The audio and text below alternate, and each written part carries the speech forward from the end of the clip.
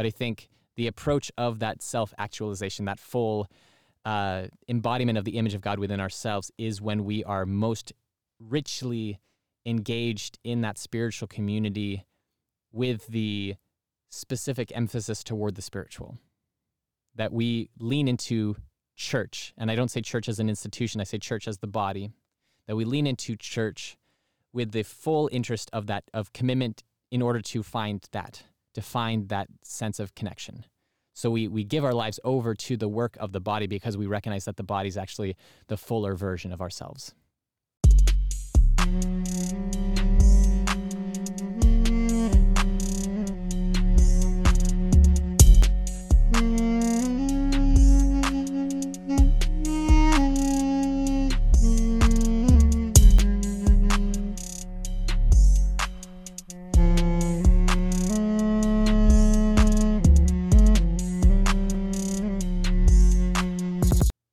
Hello and welcome back to Barefoot to Emmaus. This is Char. And this is Byron. We're glad you're with us. So, part of our community, so to speak.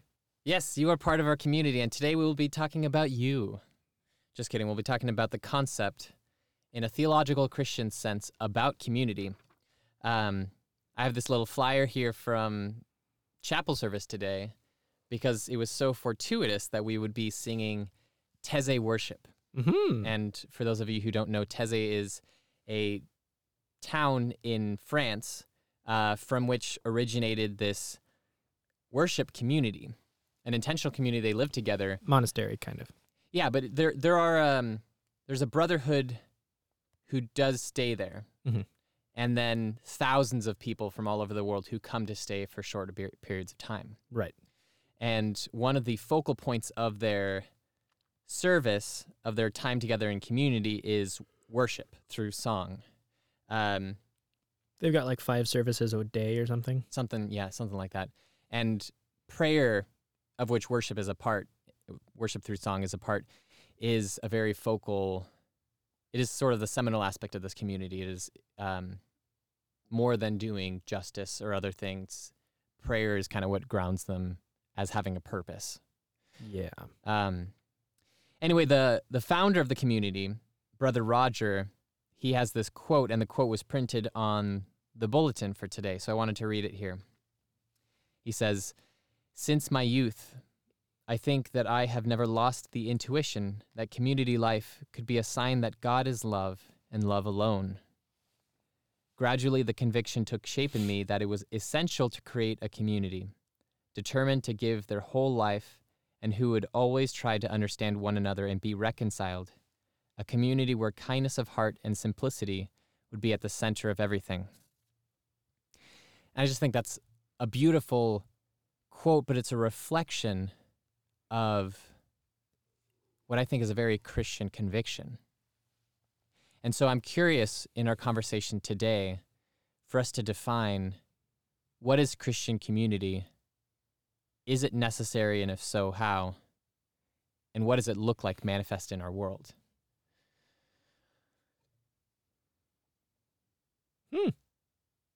So I have many thoughts. I obviously am very passionate about community, particularly intentional community. I'm taking a course right now on intentional community, but before I talk about all of my thoughts and experience, let's put a definition down on the table so we're working with something consistent here. When we talk about community, Koinonia? Ecclesia? Yeah, so koinonia being the sense of commonness, of collectivity, sharing things in common.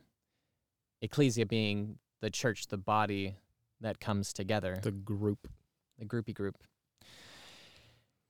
Is that how we would define community? Is that, the term body of Christ is another term that comes up scripturally. I think even to the beginning of Genesis, Adam was not meant to be alone. There's this sense of the imperative for humanity to be socially bound. Well, even the difference between how Israel is talked about, the person, the tribe, the nation, like it's all kind of the same thing. Like we are each other in some way. We are inextricably linked. I think that's a huge core of what is the basis of community. You think of the construction of the self, and you start with this, depending on, one Western framework, you start with the self, and then immediately around that, you have, what constructs the self is essentially larger and larger concentric circles of community. So you have your immediate family, you have your extended family, you have friends and people in your region, you have, and you get broader and broader. And so in that kind of framework, you could say that the self is the smallest, or the individual maybe, is the smallest unit of community. But I think you need at least two. Unless you're God, then you are your own community. A Trinitarian dance, perichoresis. Yeah. I mean, I would maybe go as far as to say, like, part of what makes us in the image of God is the relationality, the capacity for community. And I'm a little over this kind of Christian bent, and it's not just a modern Christian bent. This idea of, like, what about the image is unique to humans? Like, I'm a little done arguing for human supremacy. Yeah. Because creation is in community with itself, and arguably it is in better community with itself. Predatory, symbiotic, whatever as it might be. Yeah, I agree with you on that. So those are some thoughts that I have about community. You could go the direction of rules. Community is not a people, but an agreed upon. I mean, it could be a people, but it's a people bound by an agreed upon rule set or practice. Yeah, practice. I think if we extend beyond rules, there's a sense of... Well, I think the rule of Benedict when I say rules. Oh, I see. Because also I hate rules. A certain order. Which you know. Right. It's almost a covenant. Right. A sense of shared agreement. And behind that, and I think this is the most important part, while it is helpful to have organization, behind that rule is a value and a sense of commitment. Yeah. So we are drawn to something, and that something could be as simple as community for community's sake. And in that, there's a sense of, okay, if we are drawn to this, what then is our obligation to one another in order to do community? And so that's where the structure comes in, to have some sort of organization for communal thriving. But there has to be some drive. Now, for communities to thrive and be sustainable, typically there's a sociologist, I think her name is Mary Cantor, that I was just reading. Cantor? I barely even know her. Okay. She's a sociologist from Harvard, economist, who studied a series of 20-some communes and was trying to see what led them to be sustainable and unsustainable. And oftentimes, there was a stricter imposition of rules that led to a greater sustainability of these communities, which was odd. But I think the important part of that was the high level of commitment that it took for you to be in the community in the first place. Because none of these were through coercion. They're not cults. If you're aware of the community ethic, the rule by which the community operates, and you say, that's what I want, if the cost of entry is higher, your commitment from inception is far greater, and your willingness to stand through a great amount of trial is also higher. So having some deeper sense of purpose to motivate that interest in joining is often very important. And this is typically why religious communities will often do better than non-religious communities, even though in the history of intentional communities, very often religious communities also fall apart. Now, I would argue that you shouldn't judge a community's success versus failure based on if it doesn't last forever. I mean, what lasts forever? Eventually something is going to close. And so in the sense of a life well lived, you're born, you die. Does that mean you failed as a human being? No, right? So I think we should hold communities to a similar standard, and it's not about how long you lived, but about how well you lived. So. Yeah, I mean, one interesting aspect there, so I'm taking this class on Kagawa, and he's big on evolution, and evolution is amoral. There's no intentionality or will behind it. you get, homologous evolution or convergent evolution is when two branches of evolution will converge on a similar solution. So like the fusiform or streamlined water shape, torpedo shape of sharks and dolphins. Mm-hmm. Like they have arrived at the same conclusion evolutionarily because that's the best thing for that environment. Works for me. But the way that evolution works is that if the environment changes, the thing itself will either change or die. Mm. And it's not a moralistic, it doesn't say anything about the function or goodness or whatever of the creature, that it didn't work, it didn't survive or thrive when the environment changed. Yeah. So, how versatile do you need to be? Right. If a community is held together by a strict sense of, values and rules and whatever, then it kind of actually makes sense for something to, that's hard to hold in tension. To be strict and separate from the world doesn't guarantee sustainability. There's a term that you use just there, separate from the world. Now, I think this is an important thing to think about with community, because I don't think inherently a community needs to be physically or even culturally separate from the world. I think to be a body that is called a community, it does in some way in its identity need to be separate from the world. Separate or distinct? Those are maybe two. Sure, distinct. It needs to be distinct from the world around itself, based on, if nothing else, just the sense of communal identity. Mm-hmm. We belong to this community, therefore we are not this community. Everything else that is not belonging to this community doesn't carry the name of the community. Right. I'm thinking like Lord of the Rings fans, for instance. Sure. In order to be a Lord of the Rings fan, you don't need to give up anything. You just need to claim it. Yeah. Yeah, that's the unifying factor. And so there's no separateness, but there is a distinction. So then when we think about a Christian notion of community, does that count? Can Lord of the Rings fandom be community? Or is there something more that's needed for it to be a Christian community? Obviously, having a shared faith, but is shared faith enough?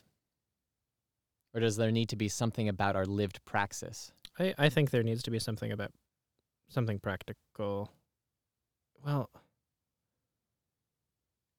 multiple layers, right? Like we can recognize the body of Christ as a community because it has been given a certain identity by God.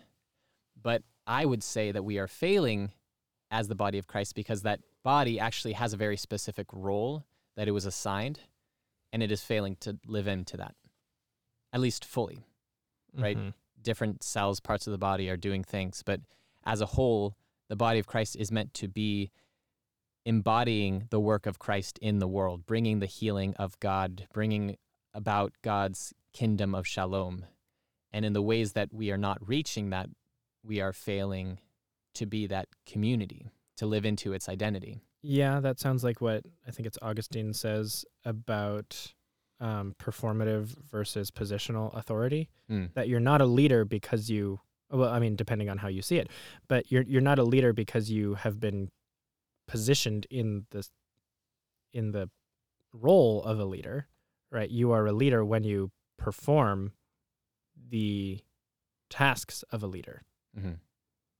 So there's you said positional and then performative. So there's a positional authority that the church has as the body. It cannot renounce that identity because it's not ours to do. Right. But in failing to live into the performative authority, there's a disparity between those authorities, and in many ways we are unauthorized, would you say? Yeah, I don't know. We're a body with an autoimmune disorder, mm-hmm. or with an identity crisis. I like that. Yeah, identity crisis. I think that's a good term. Which is what Dr. Hines is using to describe adolescence. Well, that's encouraging. Because it grows up? Maybe. Well, the other thing is that Christianity only gets us as far as adolescence. which this is the reason why I'm pursuing youth ministry, is because I think adolescence is, you can mature but that doesn't take you out of adolescence. Adolescence is the liminal kind of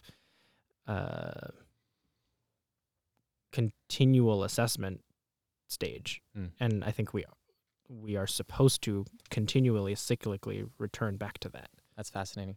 But anyway. To that idea of identity formation that is happening in that liminal stage of adolescence, in many ways that is peaked in that stage. Back to something that you said earlier about the identity of self, of these concentric circles, that there's a self within oneself, and then the next circle out being one's immediate family and broader levels of community that reflect various tiers of our identity, you could say, right? Mm-hmm. Many philosophers would argue that there's actually no self apart from relationship. So the idea of it,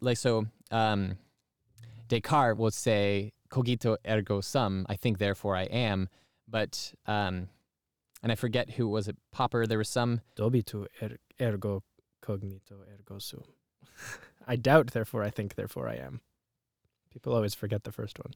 Yes, yeah. But yeah, I get it. But the idea is still that identity is when we cannot trust anything else, the one thing that we can trust is our doubt and our self-critique, and therefore our thinking, and therefore our reality. But other philosophers, and I'm forgetting one guy specifically, critiques Descartes because you cannot actually have your thoughts in the way that you think, the paradigm in which you think, without your lived experience in the world. Mm-hmm. And it's interesting then to look at case studies of, for example, the boy who was raised by wolves. Mm-hmm. And has that ever that's actually happened? Yeah. There's a French documentary about it. I thought that was just a like myth narrative. No, I watched the documentary and I believe it, but I don't know. Sucker. I guess anything can be faked. Sure. No, okay. I mean, it's a trope. It's a narrative. It makes sense that it could have happened. Yeah. So for one, had no human language. Mm-hmm. You know, he communicated in sounds like wolves, and the way that he engaged the world was like a wolf, crawling around on all fours and engaging in social circles of wolves, and everything that we think about what it means to be human, other than the physical human body and the human soul, were not contained within this person. And so you can make the argument that the self is the body or the self is the soul, but in that case, a dead person, who many of us would refer to as a corpse, as opposed to a person. And when we talk about that person, we're actually talking in memory of, as opposed to that person still retaining their personhood. Mm-hmm. Or the idea of the soul being the self. But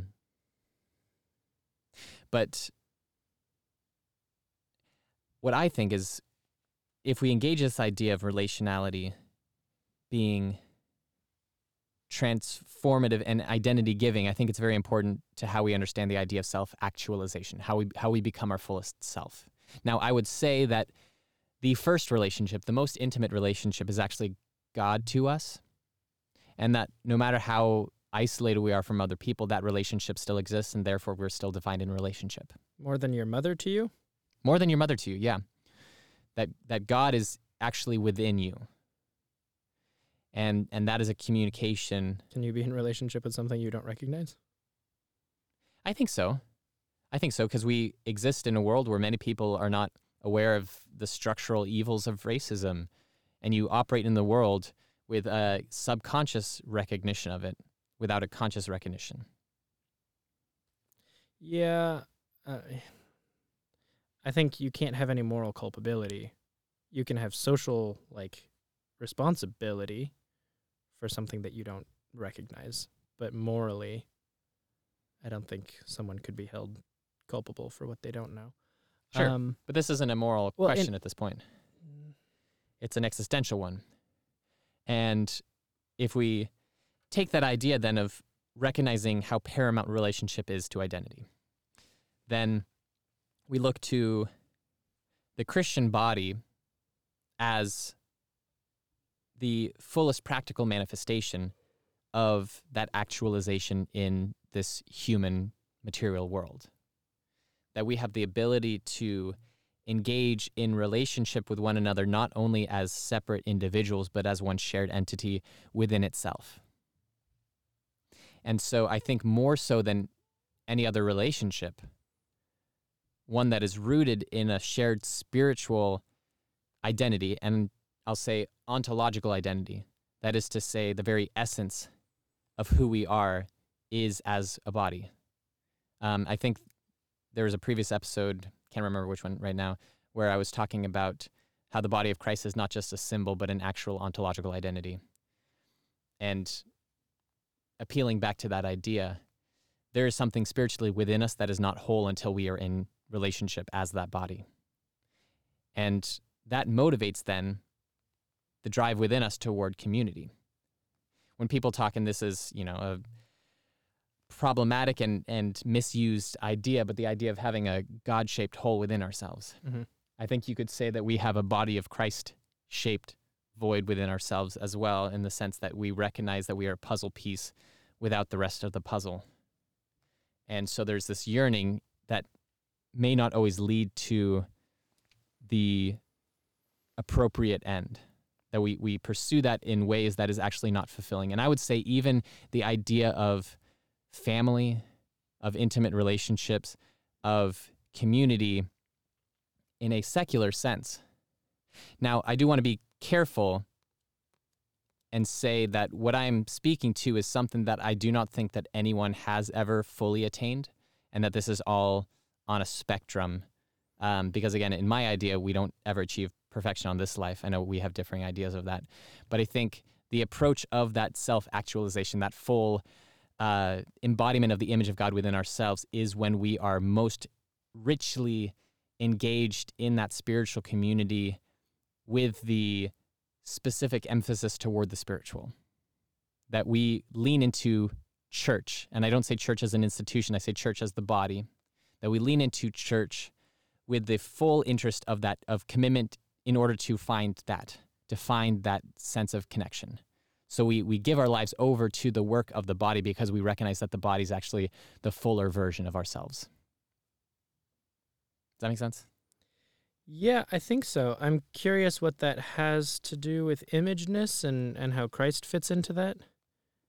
Right? Like if it's you're pointing towards something that is not complete until it involves every single person and potentially all of creation. Yeah, and that's in many ways you could say disappointing, because what about all the people who've already died? What about the people who haven't yet been born? If they're also part of the body of Christ, can the body of Christ ever fully be assembled? And again, I would say no, not on this side. But I do think that as the cells come together, that it approaches, it's moving in the direction of that fulfillment, and we sense that. There is something really powerful when we are in church together, worshiping in one voice. Again, talking about Taizé, when we were there together in France, in Taizé, that was one of the most profound spiritual experiences that I've had. I don't know about you, but being in a room of thousands of people who are sharing in one voice, singing praise together, that was deeply moving in my spirit. And when I've been engaged in the work of justice, because again, the work of justice is the work of the body of Christ, particularly when it is engaged with the awareness of how that justice fits into the love and work of Christ. But I would say even without that awareness, there's still the subconscious knowing, the deeply embodied knowing of the rightness that draws us toward justice work. In that sense of accomplishment and working together, there is fulfillment. It is not perfect fulfillment, but is approximating, is moving towards. So, did that answer your question? No. It was good stuff, but well, that idea of I don't think death is any hindrance to the wholeness of the body, right? I'm losing cells all the time, and I'm gaining new cells all the time. I'm still a body, arguably a perfect body, in some ways, a whole body at least. And if God is the God of Jesus says God is not the God of the dead, but the living, Um, and that's an interesting negative because God is not this thing. But the solution and all of what that means, of course, is that everyone to some extent is alive and death is no hindrance. Yeah, So death is just not a thing. Mm-hmm. It's kind of like saying God can't hold a burrito too hot for God to eat or whatever. Like, or saying like there's no square that has 5 sides. It's like a useless just to say that like God is not the God of the dead is irrelevant because It's just a matter of definition. right. Because if God is the God of all and God is not the God of the dead, then nobody is dead. Right. And so to that extent, right, the body and the body, this is kind of a physical metaphor or a physical thing to be kind of talking about, but we have a great cloud of witnesses. And they've just moved on to the spiritual or potentially like conscience side of whatever the church is. The saints, as we understand them, are still part of the body. Yeah. And they're just conscience. My sort of question is to like, so there's I consider it a heresy. Fun. That's relatively common with in this one, like I consider it a heresy. Okay. In like it's something that ruffles your feathers. I mean, it's more than ruffling my feathers. It's like, it's fundamentally discounting some important aspect of how God operates. Wow, yeah. Which is how I define. We're all on the edge of our seats now. Tell us, heresy. Byron, what is this heresy? Well, thanks for building it up so much. No, just this idea that Adam and Eve were created as this like genderless being, and that Adam, humanity, was this genderless being until it became Ish and Isha, man and woman. And so there's just this kind of like shitty idea that the imageness of God is only found in community, specifically heterosexual marriage community. That's a small community of 2. The reason that's a heresy is because Christ never got married, and so Christ, like if a certain type of community is essential for God imageness, then that excludes certain types of people. Can I ask a question? Yeah. Because what I hear in this, and I appreciate what I'm hearing, is the push away from normalizing a certain expectation of heterosexual marriage as this necessity. Or marriage at all. But specifically in this context of Ish and Isha coming together, of heterosexual marriage being the point in which the body of Christ is made whole, or the image of God is made whole. Right. But I would argue that it doesn't have to be viewed that way because, again, presumably they didn't have a priest in the garden or anyone to marry them or any concept, any social construct of marriage. They just were, and it happened to be a sexual union because they had kids. But what was marriage at that point? I mean, well, when the did social... they have kids? Sure, yeah, even at what point did they even have kids, right? So I would say that, yes, the image of God is not complete without all genders and without all people. And so Jesus in his ministry, if he did not have women in his group, it would have been a very disembodied community. Mm-hmm. It would be very fragmented. It wouldn't reflect the depth and breadth of God's image. I don't think it has to be sexual union. I don't think it has to be marriage, but I do think that women, men, and all other genders need to be a part of that image, that you are not complete as just man, just woman, even just non-binary. Yeah. I mean, I think this begs the question of like what counts as community. Yay. And the problem is a certain type of exclusivity, but you also debatably need a certain type of exclusivity. Yeah. You know, you're talking a very convenient type of community that is non-opt-outable of. You mean the image of God? Yeah. And But there is an opting in when we perform. Yeah, participate. Yeah. Yeah. But I would be interested in, well, so first of, I mean, yeah, what do we do with exclusivity in community? But to finish kind of this image, part of the idea I think has to do with what type of community was Jesus in. Right, Jesus was in a theoretical way, and maybe more practically than any other human possible, as also conveniently God, in connection with people beyond his group of 12, 24, whatever. Sure, yeah. You know, in a similar way that, like, Jesus could not have actually been all things in order to validate it Nazianzus style. The community of, like, Christ's close circle of friends could not have been every type of person in humanity. Right? Like, to say that it had to include women, otherwise it would have been incomplete. Well, yes, totally. And I'm just curious what then you do at the slippery slope of, like, all types of differences. You know, did Christ have someone in his group that had Alzheimer's? Sure. You know, or, you know, who was any of these unique billions of human possible experiences and stuff. And I'm not saying that's a problem necessarily. It's just it's a very fascinating point. Resulting kind of question. And so what type of community then stands in this divinization, almost this theosizing of, like, the image of God, and the role of what community is in that? I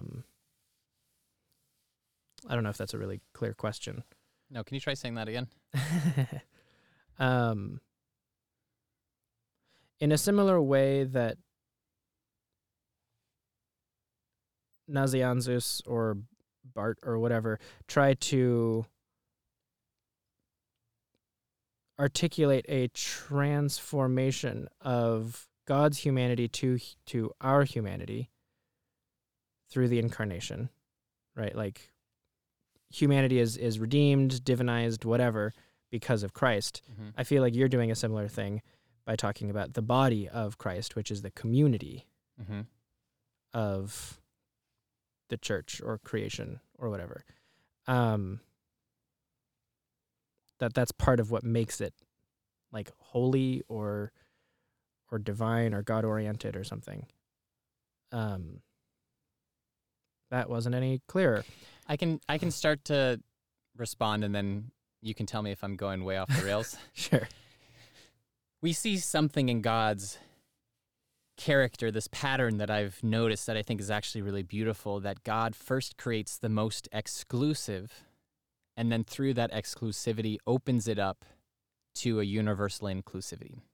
And the exclusive is at first establishing the intimacy and the potency, and then from having established that, it becomes then universally accessible. So we see first Abraham, one person who is chosen to be the father of many nations.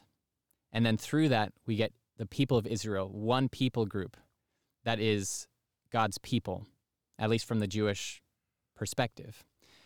And then from that, it becomes universally open to all people. But the reason that was important is because then it's not this willy-nilly notion of whoever you are, whatever you do, everything is all okay, where it's not specified or understood for its uniqueness, but rather saying, I know you, and I specifically chose you.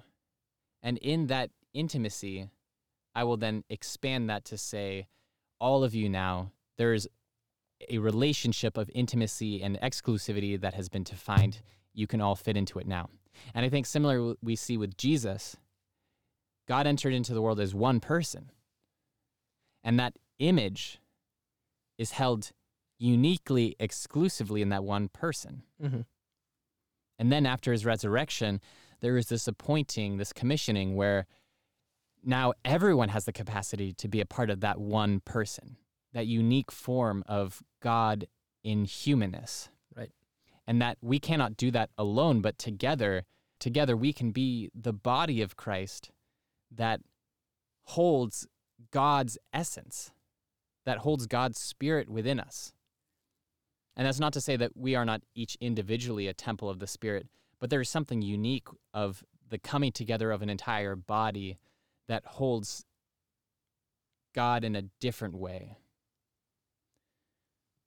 Does that feel at all close to your question?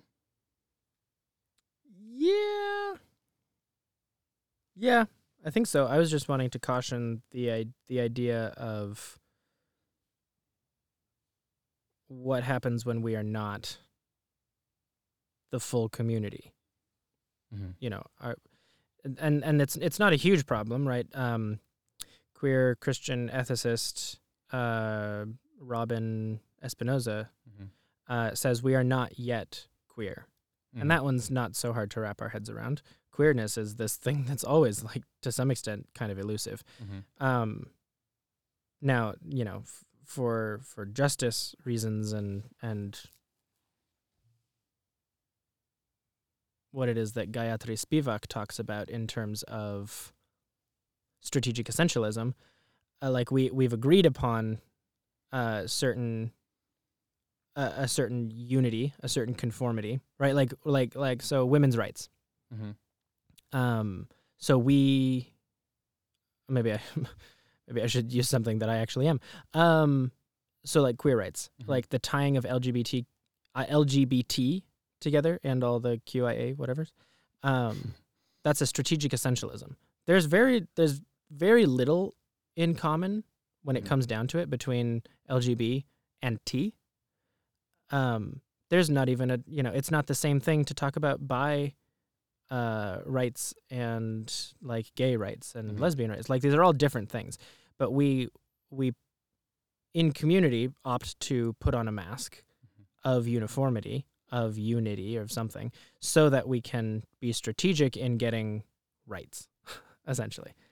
Yeah, that's fascinating. This is going to veer a little away from our topic of community, but I would say that all of the identities that make up what we consider the queer community were already categorized as other. That the hegemony of cis straightness that says this is what it is to be human and all else is not human or not moral or otherwise not right.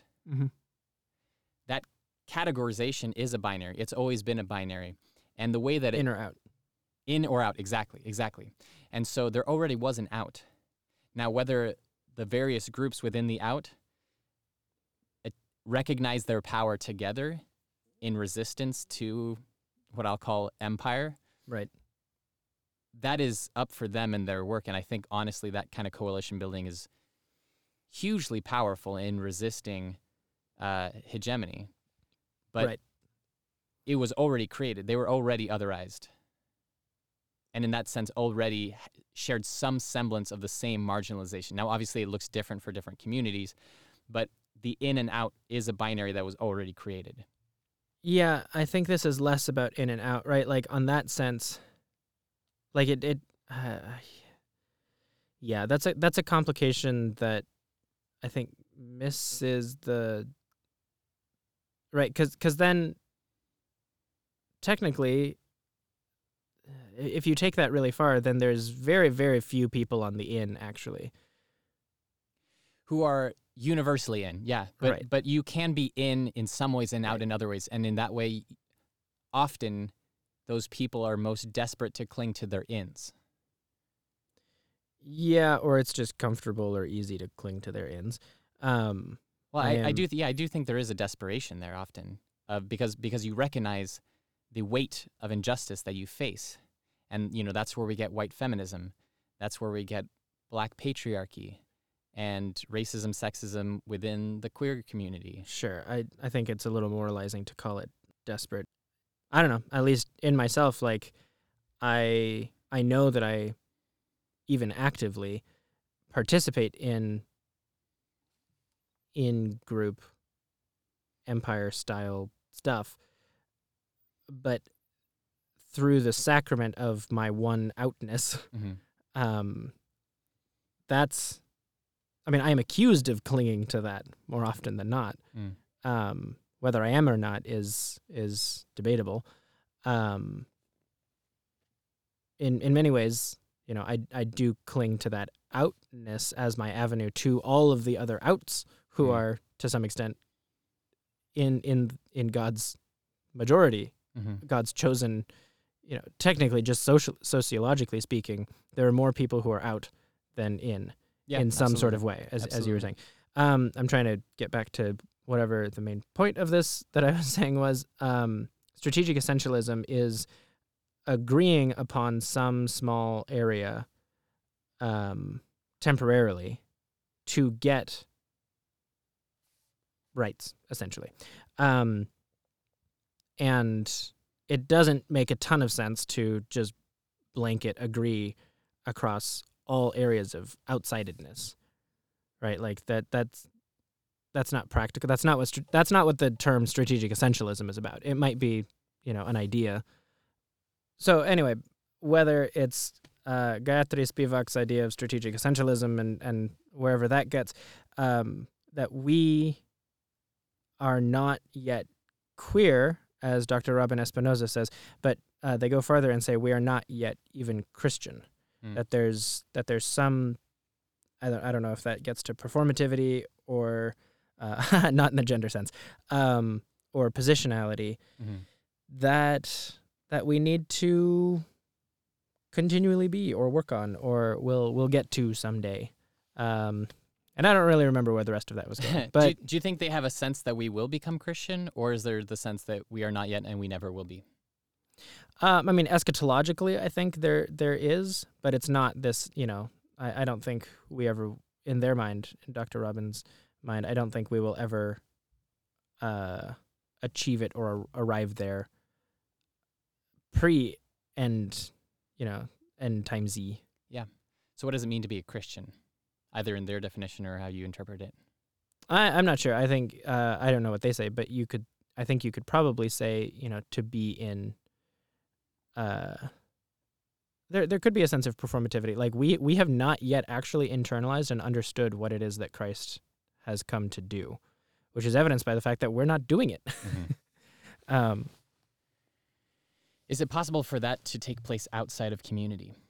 Because I think community can act like a mirror where we are exposed both to our own brokenness and to our goodness, that people help us see all of that within ourselves in a way that we can't parse out on our own. And they can remind us of our humanity by seeing their own humanity in its beautiful and its broken ways. And they can remind us, as we remind them, what it is to be in Christ. And then in many ways, in the way that Scripture says, where two or more are gathered, there also I am present. There is this sense that it is the relationship, that it's not in you and me that God is where two or more are gathered. It's in the in-between. It's the space between the G and the D. It's the space between the two people who are relating. That is the God space. And so we are engaging and bringing to fruition this beautiful spirituality when we are in relationship. And I think we can expand that again to say relationship with creation, even relationship within ourselves, but it is the relating as a dynamic action as opposed to this passive condition that we are to be Christian. And I think community, in an ecclesial sense, the idea of members of a body coming together, relating, as we started in the beginning, having some sense of shared purpose, having a communal commitment, a deep commitment that is grounded in a spiritual truth and reality that transcends our abilities, our capacities, our life, our imagination. And as we lean into that deeper spiritual reality, only together can we truly be engaged in that.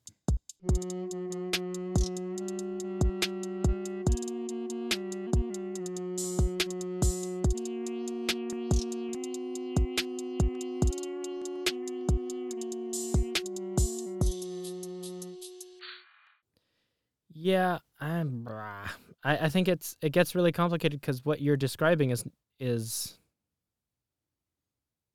I think we need to be more precise about what community is then. Okay. Because it's one thing to say we are in relationship with Mm-hmm. everything, but that's only a theoretical community then. Sure. Absolutely. Like we are not yet that community, which is maybe where that idea was going earlier. And so it's kind of hopeful or hypothetical or only theoretical to say we are this community. Essentially, you can only say we should be this community, but there's a very real, like, practical, real reality that we are not that community. Mm-hmm. And so what do we do with that? I mean, this is one of my biggest challenges to you in general and how you operate is you operate in such big absolutes that kind of are already, just by definition, by how you define them, they're already real in some sense. Or never Or possible. never real. Yeah. I was talking with Tyler McCulquin today about like Bart and general revelation, not relativity. That'll be my talk with Dr. Kaita later.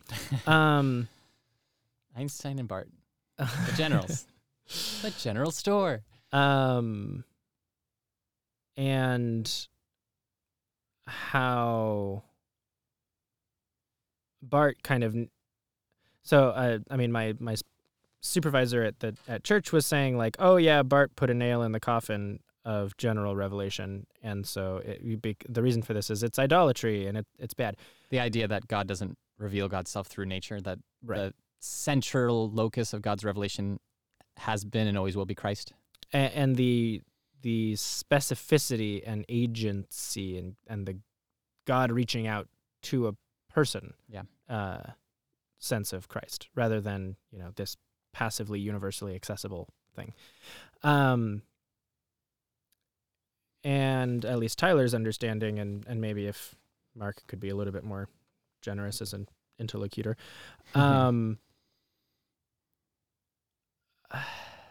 like there's an absoluteness. Like, one of the things that I do believe is that we don't actually have the free will to reject the Holy Spirit, as we were saying a couple weeks ago, or the fact that Christ did something did something to creation and to humanity in incarnating. So like this is that Calvin thing of like Calvin says like anyone who is without the Holy Spirit cannot pursue God. I'm like, okay, agreed. But that's impossible. So let's actually talk. Yeah. And that's maybe a little harsh, but I would want to push you and draw it out of like, what do we do with the fact that you're right? Like the body is, we are all in relationship with each other inextricably, and that includes and could go as far as create all of creation. But what do we do with that? Because other than a vague should, because we're not there. Sure. And by your own assessment, we never will be there. Yeah. It's a good question. First of all, a sidebar on free will, an important clarification, in my view, there's no such thing as total free will. Right. This idea of I can do anything. Well, what is anything? Mm-hmm. Do I have the free will to have not existed in that last moment when I was just thinking? Then you create these paradoxical loops, right? So in that sense, no, not total free will. And so, yeah, I agree with you that we cannot choose to not have the Holy Spirit. That is, or we cannot choose to not be made in the image of God. Mm-hmm. Those are not choices that we have. So just a slight clarification on that term, because I know I've talked about free will a lot before, and I think that's probably an important clarification. So you brought up the idea of Augustinian's notions of positional and performative authority, and I think that it is important to recognize that those are both authority, and that there is some essence of tension between the two, that you can have positional authority and not performative authority, or vice versa. Mm-hmm. So, for example, someone who is doing the job, the work of the mayor, but was not elected mayor, is kind of acting as the mayor, and in some ways is the mayor of that city, but in other ways is not. You know? Yeah. I so- was doing as much work as a pastor at UPC, but I wasn't. And people probably saw you as a pastor, which Some maybe.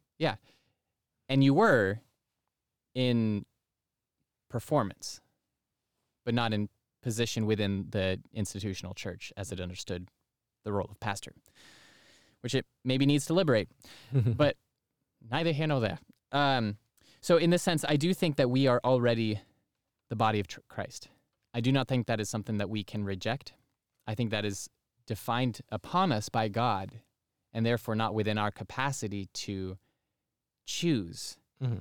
However, there is an opting into the performative authority, and that is something that is vital for us to be approaching that self-actualization, because that is what we are intended for.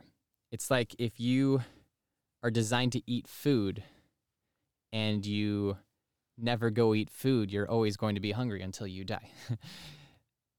And our bodies, in that sense, are designed for food. We're designed for water.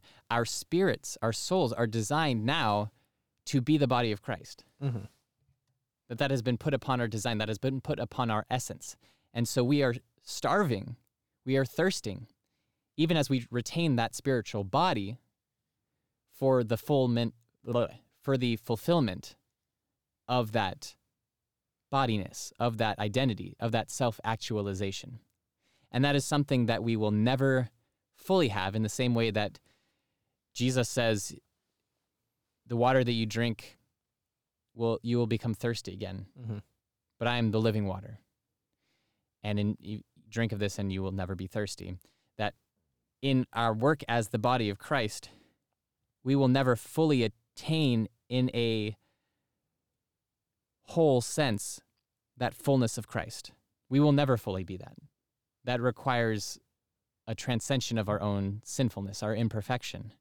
But it is still in seeking that we have the greatest fulfillment that we can have in this life. And I think that is preparing us for our eventual identity in the eschaton. So the work of being the church is very much about actualizing our life and our purpose, both for the now and for the then. Love that. Can I poke it? Poke away. I feel like you're saying something that, so I think you've referenced a number of times this idea that I believe somehow that we can actually achieve perfection. Sure. I want to push back on that. I don't think that's what I think. Oh, okay. I actually think that maybe the one difference is I think we do achieve that when we perform it. Temporarily. But the place where I want to poke at what I just heard you say was, I'm saying we are that body for small moments. Mm-hmm. You're saying we are looking more like that body for small moments, or we're growing in the performative sense, yeah. And in the positional sense, we already are that body, right? Yeah. The now and not yet. Mm-hmm. Exactly. So, I mean, very subtle distinctions there. I would say basically meaningless unless we really want to quibble about some specific things. But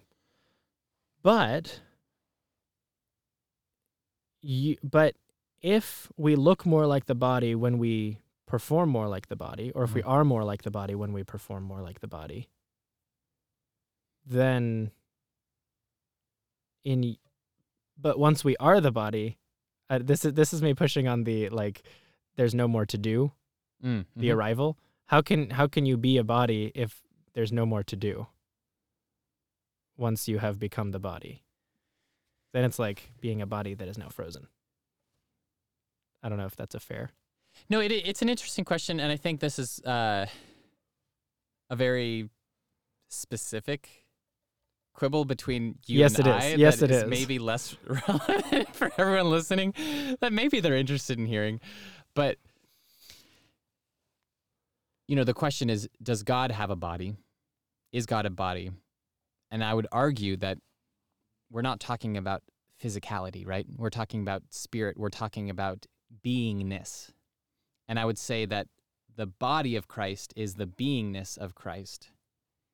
And when we reach that point of full actualization, of completion of that identity in the eschaton, the resolve is perfect unity, that the body is restored. And when we think about a body as a human fleshy thing, it's like, well, we're bound by time. We think about the ways that cells fall apart and new cells are created, and there is this dynamic sense that is necessary. But I think that our imaginations have to transcend what we can perceive in this world, because we are so bound by the concept of time that, of course, things are changing. Of course, things are dynamic, because time is always moving.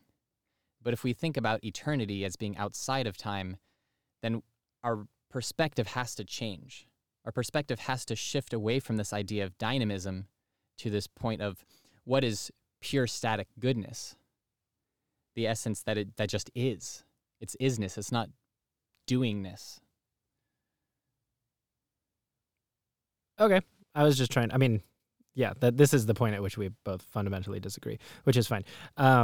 And I've tried enough. There's nothing I can poke there because it's so self-contained. And so I have no more need to poke. I was just interested how you would combine that kind of bodiness and the doingness that is inherent to bodiness as we experience it now. Yeah. To No, I mean, it's an interesting question. It being. Can we move to what is the role of the body?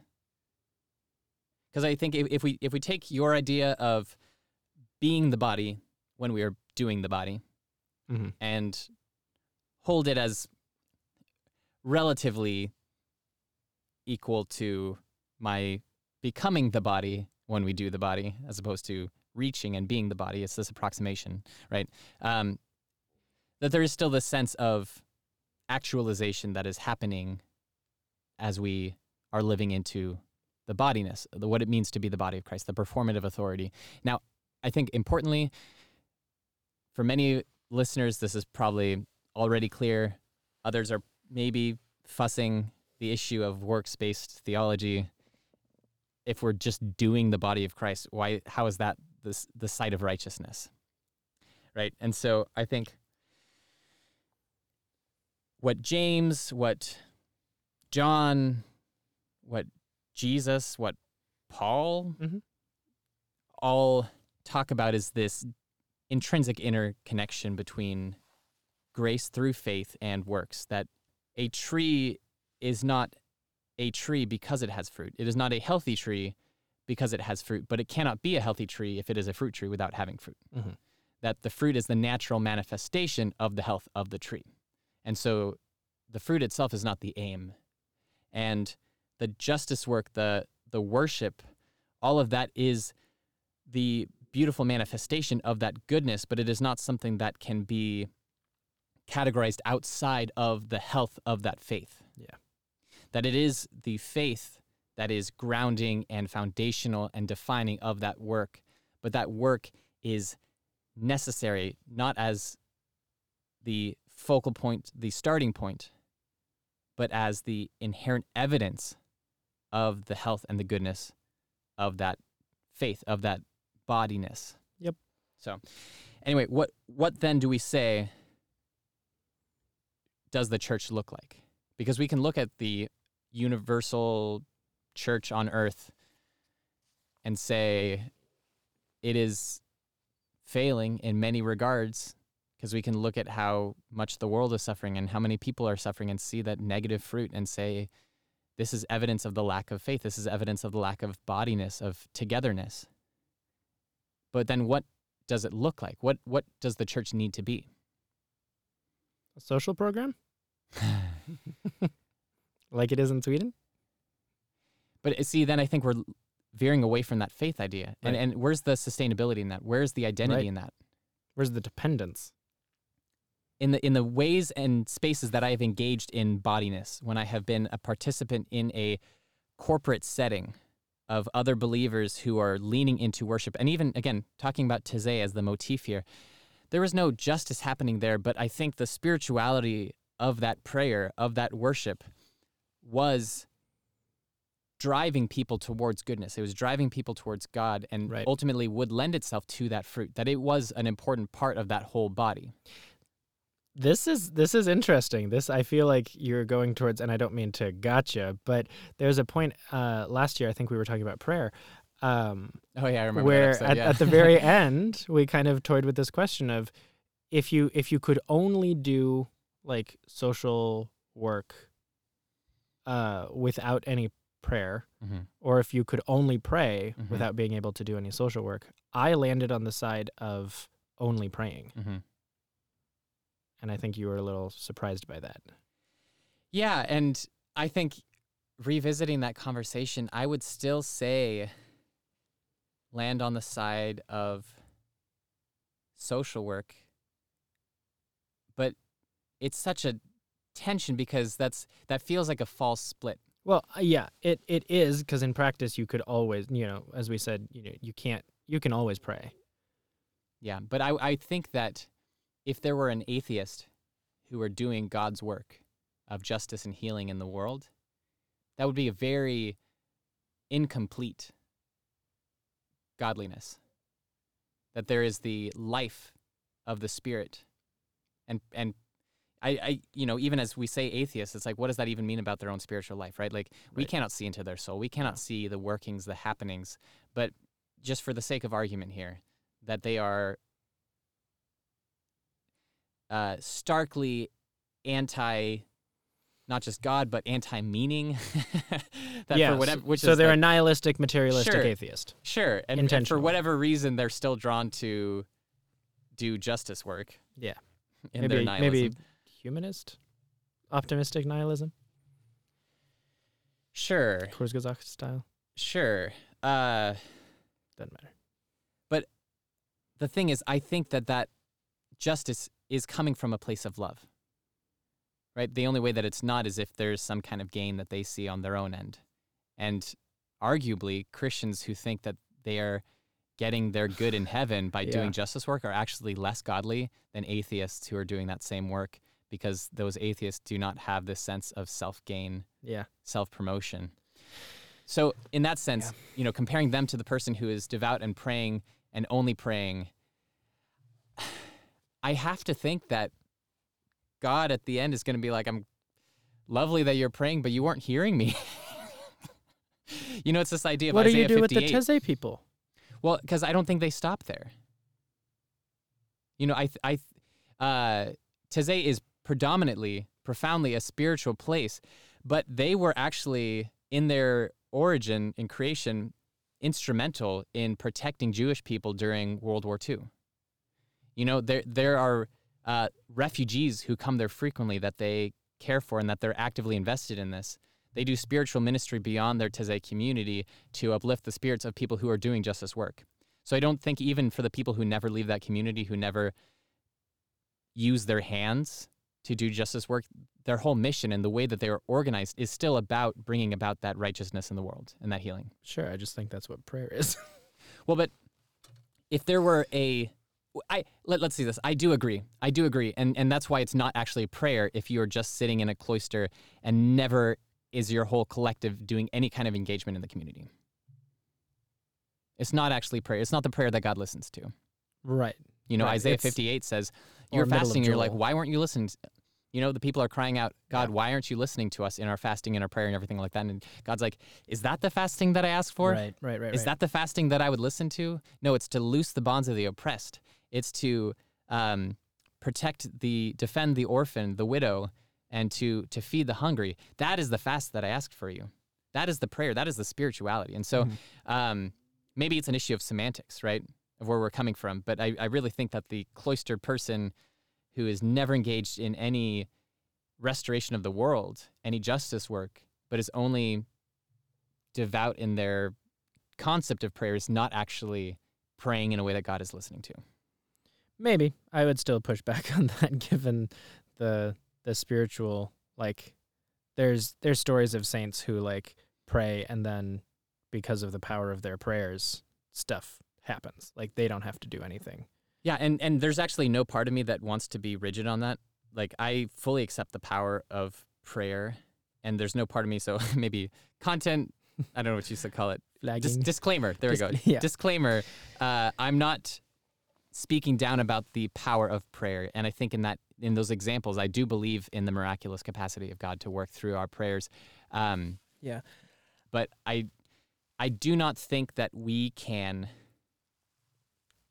say that our responsibility is not to engage as the hands and feet of Christ in the world, because I think that is what we were commissioned for. And if we say that God's going to do all the justice work and we just need to sit back and pray, well, let's look at our broken world and say, then why isn't it happening? Right. Are we just not praying? Are we just not praying hard enough? You know, I think that we were called, we were commissioned to be love, and that love necessarily looks at the person in need and says, you are my sister, you are my sibling, you are my brother, and I cannot have my needs met as I look at you without your needs met and say this is okay. Yeah. I cannot hold this disparity and say that I am loving you. Yeah. I think it's Niebuhr, H. Richard, who says justice is that which the other would be entitled to if we loved them. Great quote. Or that which like we owe. I don't know, like the word entitled. I don't remember exactly what the quote is. He probably didn't. Well, yeah, I think he wrote in English. I don't know if this is too sharp of a turn. I really wanted to talk about spiritual communities like the Anabaptists or the Amish, who have to be almost by definition separatists because of the rigor with which they pursue their stuff. Yeah. And I don't know. I mean, I took a couple minutes to like pause and think about some stuff, so maybe we've got some time. Like that was a big question that I had coming into this recording session about community is this sense of separatism. Like you've talked very beautifully and for a long time extensively about this kind of hypothetical, theoretical, aspirational body of Christ, full creational union. And I'm very curious about maybe your stuff in intentional community, you know, not the passive, like, well, you can't help it whether or not, you know, you're part of, you're part of this world, aren't you? As Mary would say to Treebeard. It affects us all, tree, root, and twig. But what do we do with actual spiritual communities? Or like communism and kibbutzova or kibbutzim and things like that. What do we do with them? What do we think about them? Like how do we form them in ways that are sustainable and ethical? And excellent question. I think that the reality of community coming together with a spiritual aim is demonstrative of people trying to find that actualization, that they are following their intuition as it leads them towards spiritual community. And that doesn't mean that what they execute is going to be perfect, but I do think that is absolutely a start in the right direction. Now, I think there is this idea of shrewdness of a serpent, that we need to be aware of some of the pitfalls and failures to learn from examples of communities that have succeeded and failed, so we shouldn't enter in blind. You know, there is an intelligibility to the strategy of how to coexist in intimacy with broken people. I mean, that's what marital counseling is all about. So it's not easy. This is a quote that I lived in an intentional community for a year in this program called Mission Year, and the program director, Ra Mendoza, frequently came back to this idea that community is hard, but community is good. And I hold on to that. We're not looking for something easy. Yeah, that's how I feel about diversity. Yeah, the Christian walk is not easy. And I think when we think it is easy, we're not doing it right. Yeah. The walk requires us actually giving ourselves to God, giving our lives over to God. And I think that's a paradigm that most of us, myself included, don't even fully understand yet. What does that actually mean? And I think that can only take place in community. It's been very hard for me to wrap my head around how to like talk about Christianity and like evangelize essentially. Like I can barely in good conscience evangelize to anyone, even someone who is actively pursuing Christianity, in a similar way that I feel Jesus turned a couple people away. Like, Oh, absolutely. are you able to give everything to this? Yeah. And I'm not. Let me bury my dad first. Nope. Yeah. And I think it's Bonhoeffer. He wrote Cost of Discipleship. Yep. Right. I haven't read all of it, but I think he quoted, it's not that Christianity has been tried and found wanting. It's never been tried. No, it's been found difficult and left untried, is how that goes. Yeah. And that's for the people who even allow themselves to recognize it as difficult. Right. I think most of us find comfort behind the veil of it being something easy, or we lean into the difficulty that we can actually accept. Or self-improving, right? Sure, I had moralistic therapeutic deism. Yeah. Kenda Creasy Dean. I had a Scientologist once talk to me, tried to convince me that Christianity and Scientology are the same thing. We're both trying to become the best versions of ourselves. And I'm like, you know nothing about Christianity, my dude. Yeah. I'm trying to die over here. Yeah. On a good day. Yeah. Yeah, exactly. And what is dying? Right. I think we have this notion of, in Freudian terms, the ego, which is not a bad thing. It's not egoism, but it's the sense of viewing the world, understanding the world through our own lens. And I think there is actively a sense of self-giving to the broader whole that doesn't lose the beauty and uniqueness and diversity of who God made you as an individual to be. Because again, we're holding these things in tension. So much of Christianity is about dialectics. Kagawa says persons, not individuals. Sure. I like that. It's a very important distinction. I love And it. I could explain it sometime. Yeah. And in that, the Christian is the one who says, I have a will, but I will submit my will to the one whose will created everything. That as Jesus, being fully God and fully human, still had a human will. If there be any other way, Lord, take this cup from me. Yet not my will, but yours be done. Mm-hmm. Jesus struggled with temptation in the wilderness, in having full awareness of what God wanted him to do, but still the temptation to not want to do that because it was hard. Right. And beyond hard. I mean, it was terrible. And I don't think that God wants terrible for us. But what we don't realize is what's on the other side of that terrible is redemption, is full life. And that doesn't mean life abundant. That doesn't mean that the path to life is always through terrible, but recognizing in our broken world, the reality is the things that we have told ourselves are good are so often not good. And losing those things that we think are good is actually going to be grasping for what is really good. Yeah. I consider it all garbage. As Paul says. Yeah, exactly. Yeah. Count it all as loss. Yeah. So I mean, this is kind of just my last question, and it's similar to what we've talked about. What do we do with the impossible task of the rigor with which we've been talking this entire time, and the accessibility, and I don't know, like the unachievableness, especially when we're integrated with, we need to cut off a lot of stuff. Mm-hmm. Cut off your hand, poke out your eye, so to speak. Yeah, I don't know. The way to the kingdom of heaven is like a pirate. Proud of that one. That's pretty good. Yeah.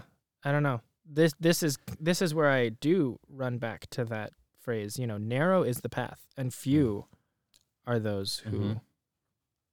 And by my own standards, I'm kind of trying, but also, what accommodations do I make in coming to Princeton? Yeah. What huge privilege do I wield, and not always for the other? Yeah. In joining a community like this. One of the greatest models, textual models of what Christ empowered and commissioned us to do, I think, and I've probably quoted this many times on this podcast, is in Philippians 2, the poem when Christ, who being in very nature God, did not consider equality with God something to be grasped, but instead took on the form of a lowly servant, of one who was enslaved, and humbled himself before all, and in doing so allowed us all to be lifted up. The way that Jesus washed his apostles' feet and said, go and do likewise. That there is a humbling, there is a self-disavowal, there is a giving of power that requires a complete renunciation of that which is of this world. The systems of domination, the ideologies that frame some people as in and out, that say, this is what it is to be human, this is what it is to be good. We have to renounce all of that. And that is not just a conscious thing, that is an active work on our subconscious, digging into our implicit biases and some of the practical of how it takes place. Because again, a lot of this conversation, as important as it is, has been theoretical. Mm-hmm. I think that to recognize a social privilege and empowered position that you have, if you are white, if you are male, if you are straight and cis and or cis, if you are able-bodied, if you are wealthy, wealth, but not just in, the Bezoses, but if you are above the person who is homeless, if you're above the person who is unhoused, if you are in a place where you have 2 coats, if you have 2 chips, if you have $2, and there's someone without $2, that we are required to renounce all of that. Mm-hmm. Now, what that means is that true solidarity, and this TA from my Black Radical Tradition class, who is, I'm convinced, an actual genius, Rebecca Wilcox, talked about solidarity as we need to reject this idea of Christian victory, that we think we're all wrapped up in victory, and it's like this world is not going to show us that victory. That if you are in true solidarity with the poor, you are not being victorious. You're not looking like what victory looks like in this world. Mm-hmm. We have to reject all of that. And so some of that will look like suffering as we currently understand it. But I think in solidarity, we can only ever do that in community. My lovely professor from UW, Vicki Lawson, created this construct of the relational poverty framework that recognizes that poverty is fundamentally an issue of relationship. Because again, if you have need and I have the relationship with you to meet your need, then your need will be met. Yeah, you have what I have. What's mine is yours. And that is the basis of the most intimate relationship. There is in marriages oftentimes this sense of like sharing a bank account, right? Or in family, there's not an expectation that your kid is going to pay for the meal that you cook for them. Mm-hmm. That is intimacy, that is relationship. And so if people persist in poverty, it's because of a lack of relationship, a brokenness in what we could consider the body of Christ, that full, complete network of relationship that says, because again, this world has more than enough.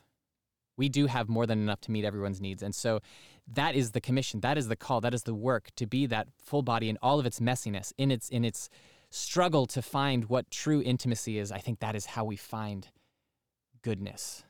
That is how we find Christ in our midst. Whew. That is a lot of good things to think about and hopefully to follow up with and do. And I'm glad we get to do it together.